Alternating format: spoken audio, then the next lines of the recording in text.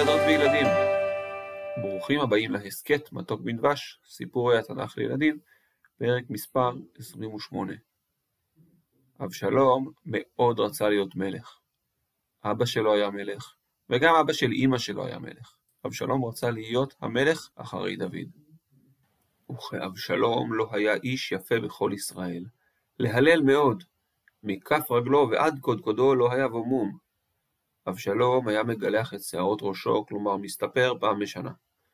ובגלחו את ראשו, כי כבד עליו וגלחו, ושקל את שיער ראשו 200 שקלים באבן המלך. לאבשלום נולדו 3 בנים ובת אחת, ולה הוא קרא תמר. אז דוד היה יפה מראה, וגם לשאול הייתה הופעה מרשימה, אבל להיות יפה זה לא מספיק. אבשלום רצה שהעם יאהב אותו, שאנשים יתרשמו ממנו וירצו שהוא ימלוך. הוא התחיל לבנות לו מעמד. קודם כל הוא הסתובב עם מרכבה וסוסים, ו50 איש רצים לפניו. תארו לכם איזה רושם זה עושה. אתם הולכים ברחוב של ירושלים, ופתאום רואים שיירה של 50 איש רצים, ואז המרכבה עם הסוסים מגיעה, ובתוכה אבשלום. וואו! כשרואים דבר כזה, אבשלום נראה כמו מלך, אפילו שהוא עדיין לא ממש מלך. מה עוד אבשלום עשה כדי לבנות לו מעמד? אבשלום היה ממתין על הדרך למי שבא למשפט. כשהיה ריב בין אנשים, הם היו באים למשפט אצל המלך דוד. אבשלום היה מחכה לכל אחד שבא, הוא מתעניין בו, שואל מאיפה הוא, ולבסוף אומר לו, ראה דבריך טובים ונכוחים, ושומע, אין לך מאת המלך. אתה צודק בהחלט, אבל המלך לא יקשיב לך. מי ישימני שופט בארץ, ועליי יבוא כל איש אשר יהיה לו ריב ומשפט והצדקתיו.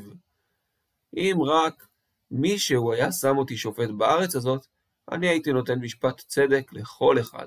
ואז כשהאיש היה בא להשתחוות לאבשלום, אבשלום היה עוצר אותו, מחזיק אותו ומנשק אותו.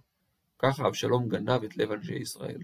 הוא מצא חן בעיניהם, והם אהבו את הרעיון שהוא יהיה המלך שלהם.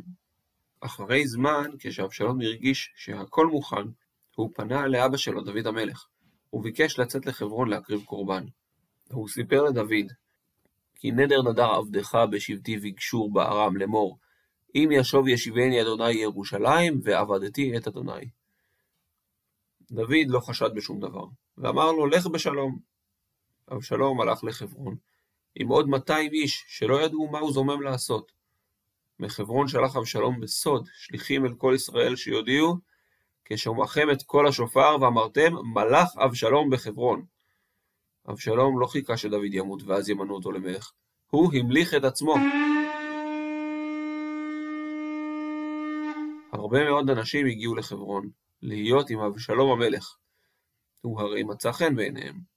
גם אחיתופל, היועץ הכי חכם והכי מוכשר של דוד, בא מהבית שלו בעיר גילו.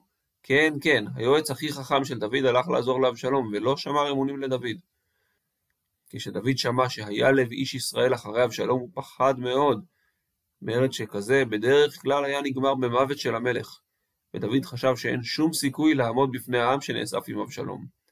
הוא אמר, קומו ונברכה, כי לא תהיה לנו פליטה מפני אבשלום, מהרו ללכת, פן ימהר, והשיגנו, והדיח עלינו את הרעה, והיכה העיר לפי חרב. עוזבים את ירושלים, שאבשלום לא יבוא לחפש את דוד, ובדרכו לדוד יכה את העיר, יהרוס אותה ויהרוג את התושבים. עבדי המלך ענו לדוד, ככל אשר יבחר אדוני המלך, הנה עבדיך, אנחנו הולכים איתך, מה שתגיד נעשה. המלך וכל ביתו יצאו ברגל. דוד השאיר רק 10 נשים, פילגשים לשמור על הבית. דוד והעבדים שלו יצאו לכיוון מזרח. הם הגיעו למקום שנקרא בית המרחק.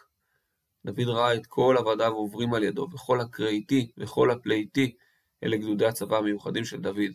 והנה מגיעים כל הגיטים, כל 600 האנשים שהיו עם דוד מאז שהיה בגת, כולם עוברים על פני המלך. המלך שראה שגם איתי הגיטי בחר לבוא יחד איתו, קצת התפלא. איתי הגיטי היה מגת, הוא בכלל לא שייך לעם ישראל. המלך שאל את איתי, למה תלך גם אתה איתנו? שוב ושב עם המלך, כי נוכרי אתה וגם גולה אתה למקומך. תמול בואך והיום אני אחי עמנו ללכת, ואני הולך על אשר אני הולך. שוב והשב את אחיך עמך חסד ואמת. דוד אמר לאיתי להישאר בירושלים, ואולי אפילו לחזור לגת. למה הוא צריך לברוח מפני אבשלום? אבל איתי נשבע בהשם שכל מקום אשר יהיה שם אדוני המלך, אם למוות אם לחיים, כי שם יהיה עבדך. דוד שמע והבין, והרשה לאיתי הגיתי ולכל האנשים שלו לבוא. המצב של דוד היה קשה. הוא וכל ההולכים עמו בוכים. מי יודע אם יחזרו אי פעם לראות את ירושלים. כשהם הגיעו לנחל קדרון, דוד שם לב שגם צדוק הכהן הגיע וגם אביתר הכהן, וקבוצת לוויים, והם נושאים איתם את ארון השם. למה לוקחים את ארון השם? האם לקראת מלחמה? כדי לשמור עליו מפני אבשלום? דוד לא חשב שזה רעיון טוב. הוא ביקש להחזיר את הארון לירושלים. אם אמצא חן בעיני אדוני, אמר דוד, והשיבני והיראני אותו ואת נבהו, ואם כה יאמר לא חפצתי בך, הנני יעשה לי כאשר טוב בעיניו. דוד ביקש מהכהנים צדוק ואביתר, שהיו כבר די זקנים, לחזור לירושלים עם הארון ועם שני הבנים שלהם, אחימץ ויהונתן. דוד אמר שהוא התמהמה במדבר שבין ירושלים לירדן. אחימץ ויהונתן יראו מה קורה בירושלים, והתגנבו מהעיר כדי לדווח לדוד. הם המשיכו במסע. דוד עלה להר הזיתים כשהוא יחף ובוכה, הראש שלו חפוי, וכל העם שהיו איתו בוכים ועצובים. זה מאוד לא נעים להיות מגורש מעיר הבירה, ועוד בידי הבן שלך. ואז שמע דוד בשורה איומה.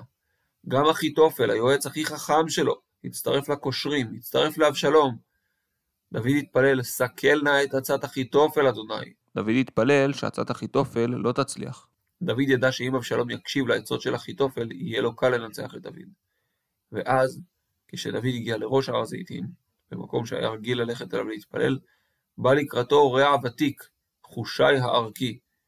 חושי הגיע עם בגדים קרועים ואדמה על הראש, כמו איש באבל. הוא רצה להצטרף לדוד בבריחתו מאבשלום, אבל לדוד הייתה מחשבה אחרת. אם תבוא איתי, הוא אמר לחושי, אתה תהיה עליי למסע, ולא תועיל הרבה.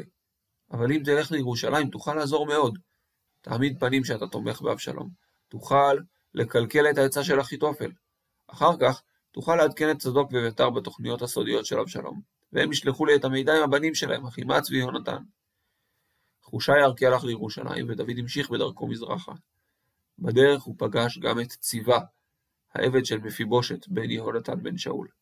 ציווה לא הגיע בידיים ריקות, הוא הביא איתו 2 חמורים עמוסים כל טוב, 200 לחם ו100 צימוקים ו100 קיץ, אלו תאנים מיובשות, ונבל יין, כלומר כד. דוד לא ידע להם מיועד כל האוכל, והוא שאל את ציווה, מה אלה לך? למה הבאת את כל זה?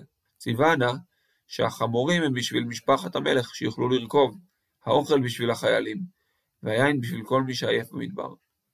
דוד שאל, ואיפה מפיבושת? ציווה סיפר שהוא הלך לירושלים כי הוא חושב שעכשיו, בזמן הבלגן של המרד, עם ישראל יחזיר את המלוכה לבית שאול, וימנו אותו להיות המלך. דוד כעס על מפיבושת, ואמר לציווה שמעכשיו כל מה שהיה של מפיבושת יהיה של ציווה. ציווה השתחווה והודה לדוד. לא כל מי שדוד פגש בא לעזור. עכשיו בא מולו איש בשם שמעי בן גרה. הוא גם היה במשפחת שאול, והוא עדיין כעס על דוד שלקח את המלוכה אחרי שאול. הוא יצא לקראת דוד וקילל אותו, צא, איש הדמים ובן הבליעל. מגיע לך העונש להיות מגורש על כל מה שעשית לבית שאול. דוד שתק. שמעי זרק אבנים על דוד ועל כל עבדי המלך דוד, וכל העם וכל הגיבורים מימינו ומשמאלו. דוד עדיין שתק. אבישי בן צרויה לא הבין, למה המלך שותק? הוא הציע לדוד, למה יקלל הכלב המת הזה את אדוני המלך? העברנה והסירה את ראשו. רק תרשה לי דוד ואני אלך להרוג אותו. אבל דוד לא הרשה. הוא אמר לאבישי, הוא לא מקלל סתם. הוא מקלל כי השם אמר לו, קלל את דוד. אי אפשר להאשים אותו בזה. אם הבן שלי בעצמו רוצה להרוג אותי, אז איך אני יכול לכעוס על מישהו משבט בנימין, השבט של שאול? הניחו לו ויקלל. אולי השם יראה שאני לא מעניש אותו וישיב לי טובה. דוד המשיך ללכת, ושמעי הלך לידם, זורק אבנים וחול על דוד ואנשיו. לבסוף הגיעו דוד ואנשיו לערבות המדבר, עייפים, עצובים ורעבים. בינתיים אבשלום נכנס לירושלים בראש הצבא שלו וחבש אותה בלי קרב. מה יקרה עם אבשלום בירושלים? איזו עצה ייתן לו אחיתופל? האם דוד יחלץ מהצרה? כל זאת ועוד בפרק הבא.